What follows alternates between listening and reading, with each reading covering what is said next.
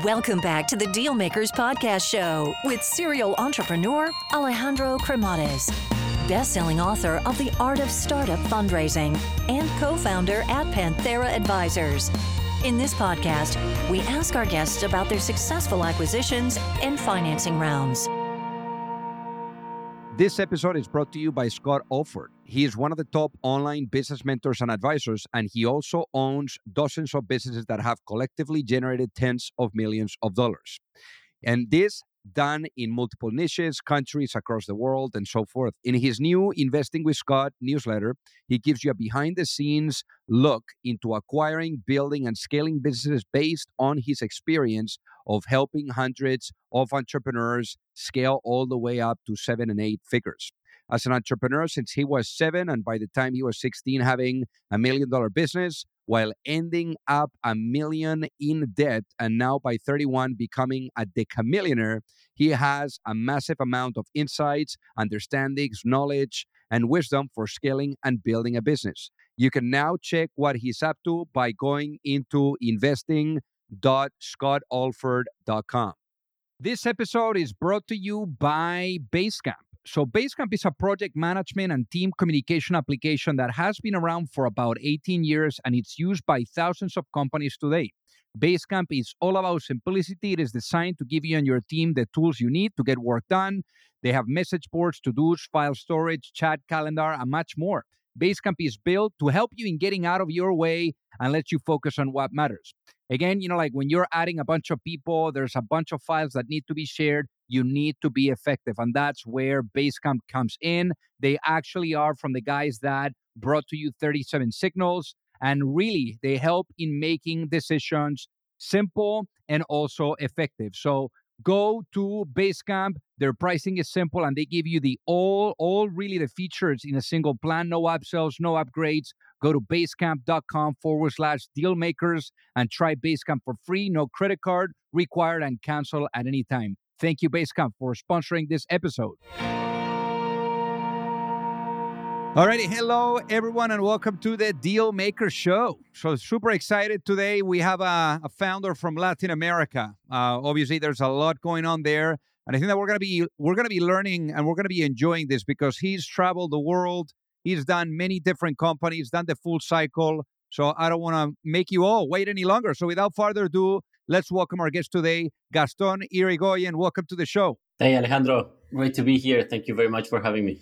So originally born in Argentina, but you did travel quite a bit growing up. So give us a walk through memory lane. How was life growing up? Yeah, no, life was good. But as you said, I had the opportunity to live in several countries. So I was born in Argentina, but soon after we moved first to Switzerland and then to Peru because of my dad's job.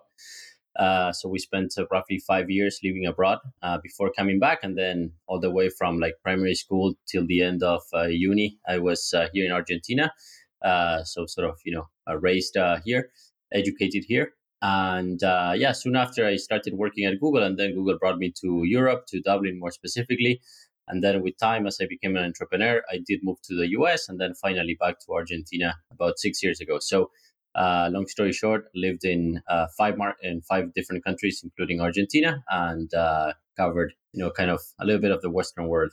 So let's double click on that and expand a little bit on it. I know that when you were younger, you were mentioning that your dad traveled quite a bit for work. So I guess question there is, what happened in Peru? Because when you guys were in Peru, you were living there quite in an uncertain environment, and I'm sure that gave you a lot of perspective in life. Yeah. 100%. So as I said, soon after I was born, we moved to Switzerland first. And, as ever, Switzerland has been one of the most stable countries around the world. And, it works very well and so on and so forth. But then the company that my dad was working for, a pharmaceutical company, appointed him to sort of lead the Latin American operation out of Peru. And, back in the 80s, Peru was going through some rough times. And while there was a government, sort of a democratic government, there was also this movement called the Shining Path in English, or Sendero Luminoso in Spanish, which was essentially like a communist guerrilla movement. And they were pretty rough. And there's all sorts of stories, where they kidnapped executives from different companies that were sort of bringing work and income and sort of joy, if you want, to people, which was on the opposite front of what they thought was the right way forward. So that meant that we had to live in a gated community, but furthermore, we had to have like an armed person in the front door of our own house. There were many days where there was no electricity. I still remember those days, and there was an alternative to electricity, which was, well, not technically gas, but similar to gas. And so my family would have to cook the meals with that sort of gas. And I still remember the flavor and how different the food sort of tasted. And I remember not liking it at all. And overall, it was like a difficult experience. We spent 4 years there. For my mom, I think it was very, very hard. For my dad, it was very good professionally, but of course, a lot of sort of tension and stress. And I sort of grew up in that context. And even though it's hard to tell because I was very young, I think a lot of the sort of resilience and the motivation to start a company and to do something for Latin America is almost like the opposite of what I lived in that experience. So in your case, you went to university there in Argentina and you did international relations, of course, out of all things. No, you were quite a citizen of the world already. But in your case, you decided to go to Google. You were one of the first employees there really in Latin America. We're talking about 2006. Mm-hmm. And that's quite entrepreneurial too, because I know I'm originally from Spain, as our audience knows, and I know for a fact that in those Spanish-speaking countries, especially back then, it's quite risky to go to such a new company. It's either you go to a bank or you're a lawyer or a doctor. So I'm sure that for you it's quite a risky bet too, no? Yeah, I think it was. It ended up being kind of the pretty much the only alternative that I had, which of course I'm very grateful for. But essentially, what happened, as you said, like I graduated from international relations back in 2006, and it was still like a very different world. Even though some tech companies had emerged, the most popular and sexy companies to work for were kind of CPG companies or the big consultancy companies. And I remember going through all those interview processes. And back in the day, they would sort of, start with like 300 kids and then sort of narrow them down to like 5 or 6 that actually got the job offers. And I remember like always making it to the final stages, but that for some reason I never sort of got the offers. And I always thought that it was related to the fact that I studied international relations. I went to a very good university. I had a very good sort of GPA or score overall, if you want. But I always thought that I was sort of losing those jobs against the people who studied, business or economics or sort of more traditional careers. And at some point in time, Google showed up and they were setting shop and their first office in Latin America. And it was almost by coincidence that I ended up there and in tech. Sort of in a nutshell, Google appreciated and valued all the things that all the other companies did not value. They valued that I had studied international relations. They valued that I had lived abroad. They valued that I had, been like a pretty heavy skier and had worked abroad when I was younger. So they essentially, liked and appreciated from my sort of story all the things that all the other companies were not sort of appreciating. And they made me an offer. And Google was a pretty known company at the time. It was kind of a post IPO company already, like a year and a half or so after the IPO, and we were all using Google and some other products, like Gmail and things like that. So I was actually very, very excited. And now that I look back, almost 16 years later, I'm super, super grateful. My entire career has been in tech thanks to that. And, I would choose it, again, all the way. Now, let's talk about branching out, and now going at it on your own. Let's talk about Guide Central. So how did the idea, come to you, and how did you go about executing? Because you did, jump quite a bit. You went then from Dublin to New York. So how did you go from ideation to incubation and to launch of the company? Yeah. So I worked 6 years at Google, the first 3 in Latin America, building an operation for 17 Spanish-speaking markets, and then I moved to Dublin to Ireland to work with the YouTube partnerships team, and we were essentially trying to monetize YouTube for the first time. My job was actually to go around Europe and spot the first YouTubers and make them sort of rich and famous. All these guys that are and gals that are very successful on YouTube and TikTok and all these platforms. So it was a great experience. And at some point, I made very good friends with this guy from Spain as well, same as you. He's now COO for Salesforce in Europe. We're still very, very close friends. And this was back in 2010. And we were actually, kind of in the middle of or actually a few months before the World Cup, same as now, but the South Africa Soccer World Cup. And we heard from a lot of executives, in California that were saying that the future was going to be mobile and that Google's business was going to be mobile. But at that point in time, only the App Store was there. It had been around for about 6 to 9 months, I think, maybe 1 year, and Google Play didn't even exist. So Marco and I started to sort of, play with the idea of building a mobile app for the World Cup, just to learn about mobile and to get sort of acquainted with what in theory was going to become sort of an everyday thing. And yeah, we built a small team while working at Google. We worked during the weekends and during the night to get this sort of mobile app up and running, and so we did. And about a month before the World Cup was sort of started and kicked off, when people are essentially browsing apps to follow the World Cup, our app was there, and it was very, very successful. It ended up being like the fifth top five sort of app in the App Store. And so that was like an amazing experience for us. We ended up selling that sort of application. It wasn't even a company, to Kia Motors, which was they were official sponsors of the World Cup. And so that gave us a lot of confidence around building mobile apps and continuing to build that team that we had built. And so the following year, with that sort of momentum plus some insights that I had discovered while working at YouTube, I decided to start this company called Guide Central, which in today's terms is kind of a combination of Pinterest and YouTube, allowing tier 2 content creators to monetize their content through mobile. So tell us then, expand a little bit more on that business model. What were you guys, at Guide Central doing, and how were you guys making money? Yeah, so what I noticed at YouTube is that there were like this, let's say, tier 1 sort of segment of YouTubers that were very, very successful, which continues to be true today, and they were making like millions of dollars a year. But then there was like a sort of a tier 2 or second segment of content creators that had a lot of skill. They were spending a lot of time trying hard to produce content, but they were not being very successful. So I thought it was a good idea to create a mobile first and mobile only, actually, global sort of application for them as an alternative to YouTube and a place where they could create content and be more successful or even complement what they were doing on YouTube. The format was obviously different. It was 100% mobile. It was not limited to video. And so the business model was essentially to do some sort of rev share similar to what YouTube did. With their content.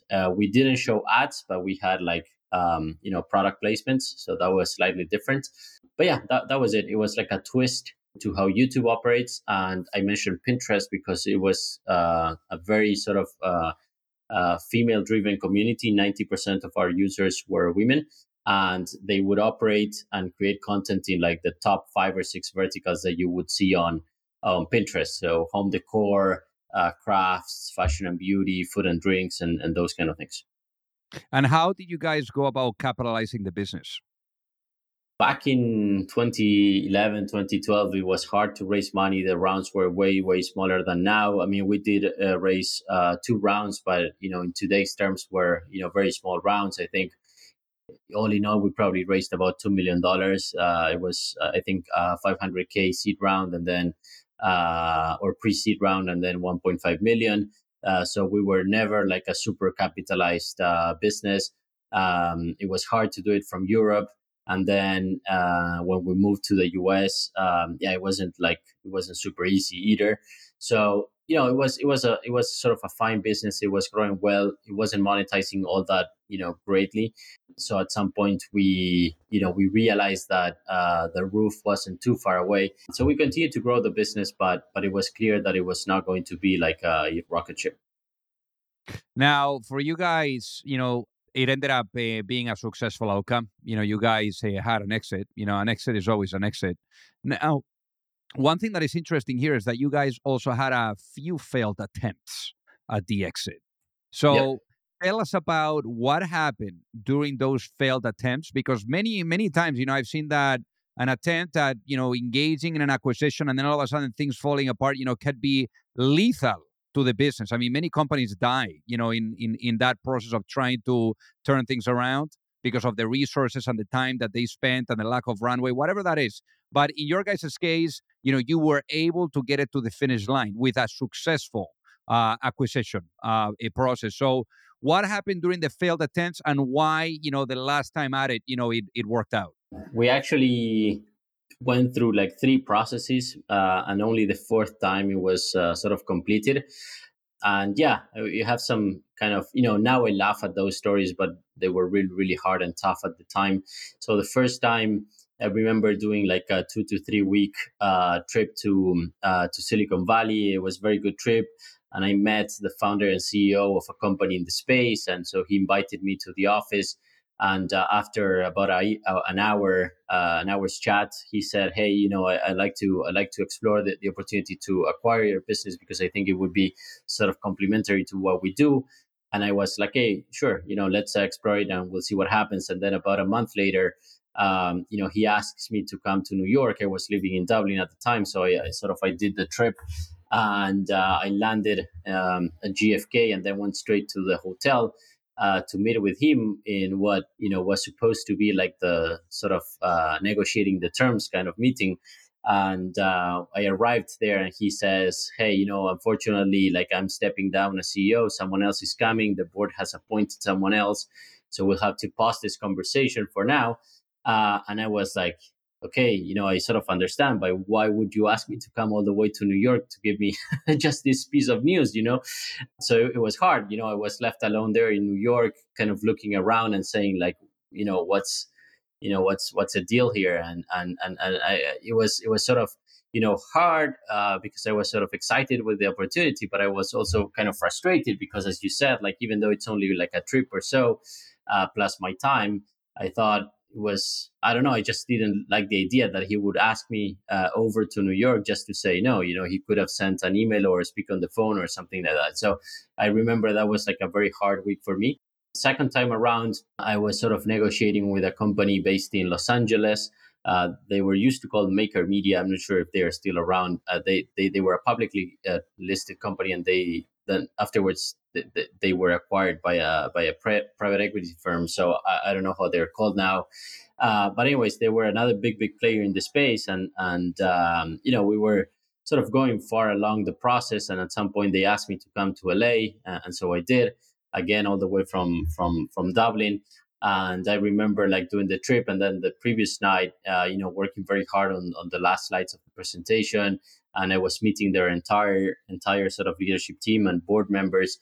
And before going to bed, just out of curiosity, I opened, I think, Yahoo Finance to look at their how the stock was doing, and they had announced results that very same afternoon, and the stock was down like 30% based on very poor results. And so the following morning, our meeting was at 9 a.m. in the morning, and so as you can imagine, like their faces were terrible, and they were all in a very, very bad mood because obviously the company wasn't doing any well. And that was kind of the second frustrated attempt. There was even though like they didn't know that was going to happen, like I had like horrible timing. And that second attempt was gone. Third time around, the new CEO from the first company that I mentioned also engages in a conversation, and we start doing sort of all the due diligence process. And then at some point, we had a meeting with our CTO and some sort of technical advisor that they had. And the technical advisor on the other side, he was like very, very rude with my CTO, who didn't speak English very, very fluently. He was relatively young, and he could not manage and handle that meeting. And most importantly, he became a little bit emotional because the person on the other side was being very, very harsh, obviously on purpose as part of the process. And I think he kind of lost a little bit of composure, and that was it. So that was kind of the third attempt. And then finally, the fourth time around with another company called WikiHow out of Palo Alto, then it did happen. So, long story short, some scars there in those processes and those experiences. Nowadays, I look back at them, I kind of laugh, and I think they were very very good learning experiences. And yeah, as you said, it was good outcome in the end. Sort of the whole process started organically because at first we were not thinking about selling the business, but then at some point, with so many so sort of attempts and failed attempts, you kind of change your mind a little bit, and you can kind of put yourself in the mood of selling. And so finally, it did happen. So I guess from all these different attempts, what was your biggest lesson on acquisitions? Yeah, I think the biggest lesson is you need to be very focused on building the best possible business, and never sort of optimizing for an exit, because at some point with so many attempts, you start sort of doing some, or at least I did back in the day, some sort of concessions, or you try to gear the business a little bit to better fit one company or the other company. And I think that was kind of the biggest mistake and the biggest learning. I mean, you have to do what you have to do, and then if there's a buyer and the buyer is interested, then they will acquire you in the terms, or they will acquire the business that you have built because it's the best possible business. So yeah, I think that's one of the many learnings. Alongside, of course, having a very solid executive team that can handle any sort of conversation in at least the main languages, which seems basic, but there's a lot of very good companies that don't necessarily have that capability. And so if you're going through a technical due diligence process and your CTO is absolutely great, but he doesn't speak English, then that becomes a very big liability. So those kind of things. This show is sponsored by BetterHelp. Unfortunately, in life, there's not a user manual. You don't know what works for you, what's normal, when you're feeling stuck, navigating some of the changes that you may be experiencing, like maybe you're looking at giving your notice and becoming an entrepreneur. Whatever that is, having a therapist, can really be helpful. And they're trained to help you in figuring out what's causing those challenging emotions. And also, you get to learn, with coping skills. I mean, in my case, for example, wherever I felt stuck or wherever I needed someone to coach me through it, I literally, had someone there, helping me, learning with coping skills, self-empowerment, dealing with trauma, whatever that was. So as the world's largest therapy service, BetterHelp has matched 3 million people with professionally licensed and vetted therapists available 100% online. Plus, it's affordable. Just fill out a brief questionnaire to match with a therapist. If things aren't clicking, you can easily switch to a new therapist anytime, and it couldn't be simpler. No waiting rooms, no traffic, no endless searching for the right therapist. Learn more and save 10% off your first month at betterhelp.com/dealmakers. That's BetterHelp, HELP.com/dealmakers. This episode is brought to you by Partner Hero, which provides customer service outsourcing that's built for the needs of scaling and high growth startups. They offer flexible terms, fast onboarding, and the ability to scale teams quickly. Perfect for fast growing business. I mean, let's face it, you're all startups. It's time for you to really stop trying to do absolutely everything. You need to get yourself out of the support inbox so you can actually focus on growing your business. So again, Partner Hero is flexible. They have quality assurance. They have offices around the world to really provide that help and support that you need. And if you're ready to bring in outside customer support help for your startup that feels like it's part of your existing team, then check out Partner Hero. Head over to partnerhero.com/dealmakers to book a free consultation with their solutions team and mention that you heard about Partner Hero from Dealmakers, and they'll waive the setup fee. Obviously, as they say, once an entrepreneur, always an entrepreneur. In your case, after this transaction, it took you quite a while, to go at it again. And we're going to talk about it, like in just a bit with Pomelo. But, you had a few, initiatives that you were part of. One, as a CMO, of this company called Restaurando. And then the next one, was with a neobank called Naranja X. So why did you go at it with those initiatives instead of, just going, through the natural path, which is just starting another company? Listen, like I always thought I was continuing to be an entrepreneur in many ways. Yes, I was technically not the founder in those two experiences, but I felt like I was an entrepreneur, and that to me was the most important thing. But just to sort of answer your question in more detail, after selling Guide Central and taking a little bit of time off, we moved back from New York to Argentina.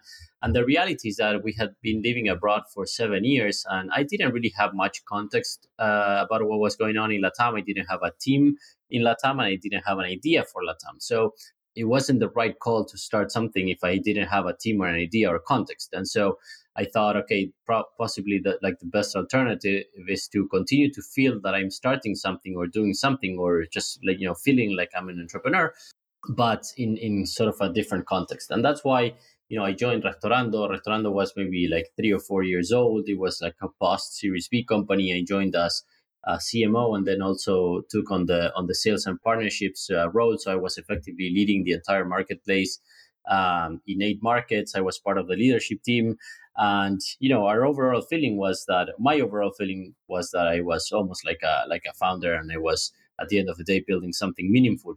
So it felt to me like pretty similar, to be honest, and that was a great experience. I mean, we continued to build that company. At some point we reached break even, and then we sold to TripAdvisor. So for us, out of Latam, having sold that company to a publicly listed company, and a big name such as TripAdvisor, and going through all the DD process and showing that we can build like a company with global standards out of Latam was an amazing experience. And yeah, that was it. And then with Naranja X, essentially, I was CEO from the first day. Naranja X is a spin-off of the largest financial institution in Argentina, also a listed company, and they wanted to build a neobank. They already had a bank, and they had an insurance company, and they had a credit card company, and they had an investment company, and they wanted to build a neobank, and they sort of hired me or invited me to come and build it.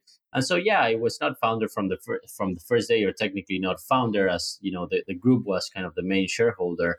But I did have my shares, and most importantly, I was kind of CEO from the first day, and so I felt like a founder, right?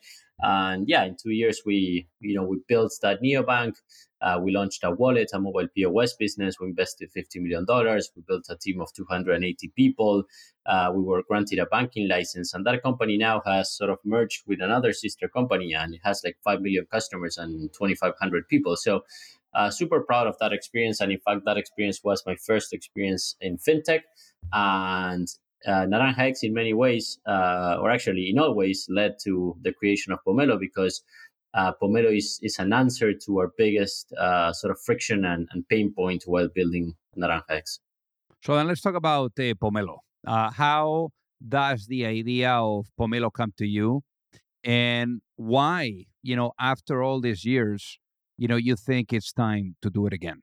As I said, the idea came out of our own frustration. When I look back and reflect on those 2 years building the neobank, 80% of our investment, 80% of our team, 80% of our headaches, of our time was sort of related to infrastructure and having to deal with the local incumbent infrastructure in Argentina, which is also true for the rest of Latin America.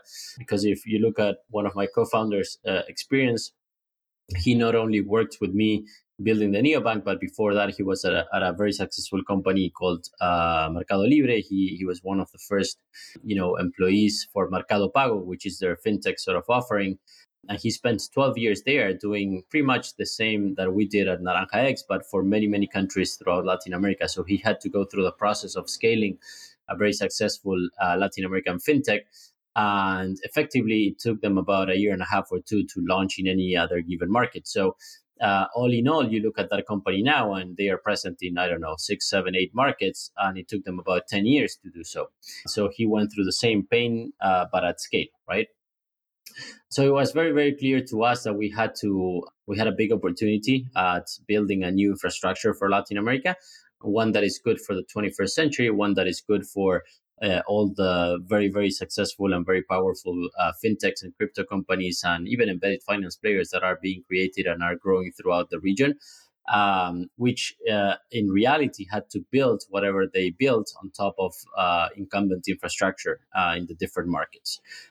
So yeah, I mean, we believe this is part of like a second wave of sort of fintech in Latin America. The first one being B2C and this one being B2B. And yeah, the opportunity is massive, and we're all motivated about doing something for our continent and for the places that we are from. As you know, financial services are structural to the development of any country, any society. Same as education, same as healthcare, and in that regard, Latin America is way behind. Europe or the U.S. or even some parts of Asia, like China or Japan. And so we believe that by fixing that and by improving that, there will be like much better financial services for the people. And we should not forget that Latin America is a region with 650 million people, with 2 times the GDP of India, but where still 300 million people have no access to digital financial services.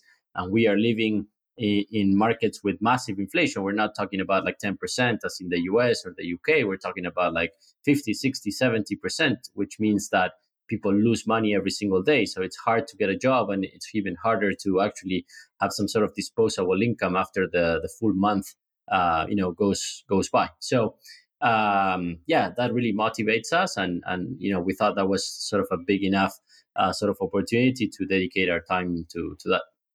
So what ended up being then the business model of Pomelo? So as an infrastructure company, we monetize. It's kind of a hybrid model between SaaS and transactional. So just to be clear, we started this sort of infrastructure play with card issuing processing. So essentially allowing companies of all sorts, not only fintechs, but also crypto companies and embedded finance companies launch cards. So we do Visa and MasterCard. We do physical and virtual cards. We allow them to issue debit, credit, prepaid, corporate cards, crypto cards. So cards have been sort of the wedge in for us, and the reason for that is that cards are sort of the number one instrument that fintechs are using to bring more and better financial services to people in Latin America. We have around 1 billion cards and $1 trillion being transacted through cards in LATAM. So we thought that was like a very, very clear path, because it's hard to launch a card in any given market. It took us about 15 months at Naranja X to do so. But it's even harder if you want to scale that card to other markets because of local regulation, local nuances in the product structure, or even what the market and the users need. So we started with that. And so our model is that essentially we charge like a minimum monthly fee or a yearly contract broken down into monthly sort of bills or invoices. So that's sort of the SaaS piece. And then when companies gain volume and go past beyond that sort of threshold, they pay as they grow, they pay as they consume. So that's more of a transactional model. So that's a model. It's a very noble model because it's very aligned with the P&Ls of our customers. We allow our customers to not only improve their value prop, but also make money and generate revenue through the card issuance. And then we take a percentage or a cut or a take rate on whatever they make. So they always earn more revenue than what we earn. And at the same time, they have full visibility and they can sort of predict very well what their cost will be. So we're very, very well aligned, which is not how the industry has historically worked here in Latin America.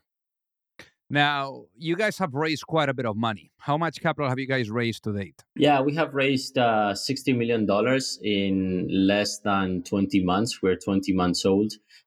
So we raised a seed round when we had absolutely nothing. We were just like 3 founders and our deck.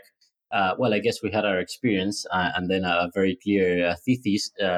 But we hadn't written a single line of code. So we raised 10 million as a seed round, which it was almost like a pre-seed, but let's call it a seed. And then 4 or 5 months later, we raised our Series A. And interestingly, we were still pre-product and pre-revenue. Of course, we were very lucky timing-wise because this Series A was in October last year at the peak of the bull market. But we managed to raise our valuation like by 7 times and raised another 36 million. And then about 3 or 4 months ago, we raised another 15 million. So it was like a Series A extension, which sort of packaged our Series A at 50 million. But interestingly, we were also able to bump the valuation by 50%. So yeah, it's been sort of an upwards trajectory. And yeah, the company is very, very well capitalized. Of course, we benefited from our own experience and from very good market conditions. But even when the market conditions got significantly worse, we continue to see all the support from our great investors, plus interest from outsiders. And so that means that we've been able to yeah, build a war chest for the years to come. And so we have very good runway and a very clear path to profitability, and the business is growing very nicely. So yeah, pretty proud of our sort of fundraising history. And why raising in such a small time frames in between, one round and the other? Because typically, companies would leave 18 to 24 months in between financing cycles. So why do you guys reduce it to 20 months to really raise all that money? Yeah, I think that was something that we did well. We were able to sort of to read what was going on with a lot of clarity, and we also have great investors that advised us very, very well. So if I think of going from the seed round to the Series A being, like, as I said, I think 5 months or so after the seed round, it was really preempted. So Tiger came along and they wanted to lead our Series A, and so, as I said before, when we looked at it, we were still kind of the same company. We were still, pre-product and pre-revenue. The team had grown, and we had incorporated some amazing talent, which I think is something that the market has always recognized us. But the valuation was going up, and the brand was there, and we sort of understood that it was, a very, very good and bullish sort of time, and we decided to take it. It was, in all honesty, against sort of our projections, because as you said, we were expecting to raise our Series A at least a year later, but it simply sort of happened, and I think we had the ability to read the situation very well and take advantage of the opportunity. And then, if I think of our extension, which was 3 to 4 months ago, so yet again maybe like 9 months after the Series A, I think was a completely different reason. The market had changed dramatically, and it was very clear that it was going to, and it's still very clear that it's going to be very hard to raise in the years to come, and even more so as a Latin American company, because as funds sort of reverse to the mean and sort of go back to their core markets, there's going to be less capital available, arguably more capital available for the great companies, but less capital available overall. And we thought that by securing the additional 15 million, then that would put us in a very, very good position, because we would have more runway and could continue to execute with peace of mind. And that's exactly what we're doing. And yet again, I think that was the right call. So yeah, it was a combination of things that happened externally, and also our ability to not only raise, but also to kind of read in between lines and better understand what the conditions were, and also follow the advice of some of the great investors that we have. Now, if you were to go to sleep tonight and you wake up in a world where the vision of Pomelo is fully realized, what does that world look like? Yeah, that's a great question. I think a company of this nature will take 2 to 3 decades to mature. If we think about it, like the current financial infrastructure in financial services infrastructure in Latin America was built 3 to 4 decades ago, and it's definitely not prepared for today's world. With the difference that today's world sort of accelerates and changes at a much higher pace than it did in the past. And we live in a continent that not only has many different countries, but has different regulation and different market needs and different products. And there's a lot more complexities now, because on top of the sort of the card rails that we are used to, we now have sort of bank driven or bank owned technologies like Pix in Brazil, that it's sort of being exported to many other countries, or transfers 3.0 as they're called in Argentina, which operate with QR codes. So that's like a very clear emerging second rail, driven by the central banks and their own technology. And then there's, of course, crypto, and then there's, of course, cash, which, believe it or not, remains like a very, very significant rail, even though not electronic rail, of course, but it's still a rail. And so all these complexities also mean that whoever is going to build like a truly regional and new generation infrastructure has to serve multiple use cases, not only sort of on the issuing side, but also on the acquiring side, not only for users, but also for merchants. And that will take a long time. To answer your question, I mean, hopefully we never get to the stage where we feel, comfortable enough with what has been done because it's ever changing. But to the extent that we can look at this and say, hey, all these legacy systems that were built in the 20th century do not exist anymore, and even the banks are using like a new generation infrastructure, then that would mean that we had really made a step change for the region, and sort of that step changes and becoming the new normal and the new default. I think that would in many ways mean success. Now, in your case, I mean, you've been at it for a while. So, if you had the opportunity of going back in time and maybe having a chat with that younger Gaston that was, perhaps an employee at Google and thinking about like what would be a world, a future where, you would bring your own solution to life. I mean, if you were able to have a chat with your younger self and giving that younger self one piece of advice before launching a business, what would that be and why, given what you know now? Yeah, I mean, I would give the younger Gaston the very same piece of advice that I gave the older Gaston, because all the learnings that I had sort of incorporated throughout the years are the ones that I try to use before starting this business. But if I have to put it down, like in one specific example, I think the first time when I left Google to start my first business, Guide Central, I was very impulsive, right? Like I had this good experience doing the World Cup application, and I had a little bit of a team, and then I had some insights from YouTube, and I thought, all those pieces independently were sort of good enough to articulate something and go for it. And I pretty much, resigned one Friday, and then went to IKEA during the weekend, bought a desk, and then on Monday I started. And that's when I had to start effectively doing a lot of the either research or structuring the idea in better ways and looking for people and so on and so forth.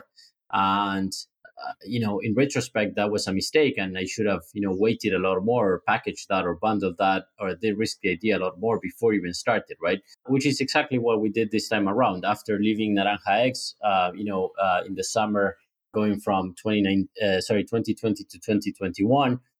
Summer here in Latin America, in the Southern Hemisphere, I took some time off, but I also took those 2 to 3 months to really articulate the idea. So I sat down with my co-founders. We discussed whether we were the right co-founders or not, what our responsibilities would be, what our roles would be.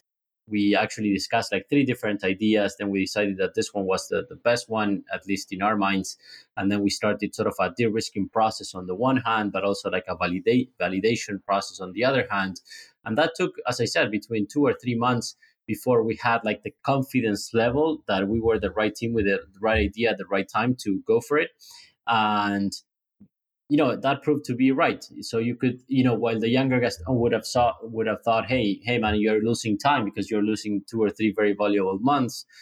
The older Gaston said, hey, no, I mean, that's actually really a big asset, and that's actually a big de-risker.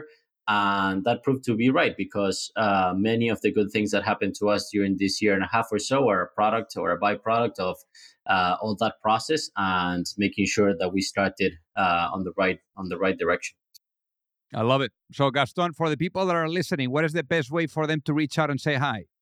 Yeah, LinkedIn, I'd say. I'm a little bit active on LinkedIn these days. So just my name and last name, Gaston, and then my last name is Irigoyen. Yeah, that's the number one place where people can find me. And yeah, it'd be great to connect with your audience. I'm sure there's a lot of very interesting people out there. Amazing. Well, Gaston, thank you so much for being on the Dealmaker Show today. It has been an honor to have you with us. Of course. Thanks, Alejandro. It was great fun. See you next time. If you like the show, make sure that you hit that subscribe button. If you could leave a review as well, that would be fantastic. And if you got any value, either from this episode or from the show itself, share it with a friend. Perhaps they also appreciate it. So also remember that if you need any help, whether it is with your fundraising efforts or with selling your business, you can reach me at Alejandro@pantheraadvisors.com. You've reached the end of another episode of the Dealmakers Podcast. For free resources and materials, head over to alejandrocremades.com. Thank you for listening, and see you at the next episode.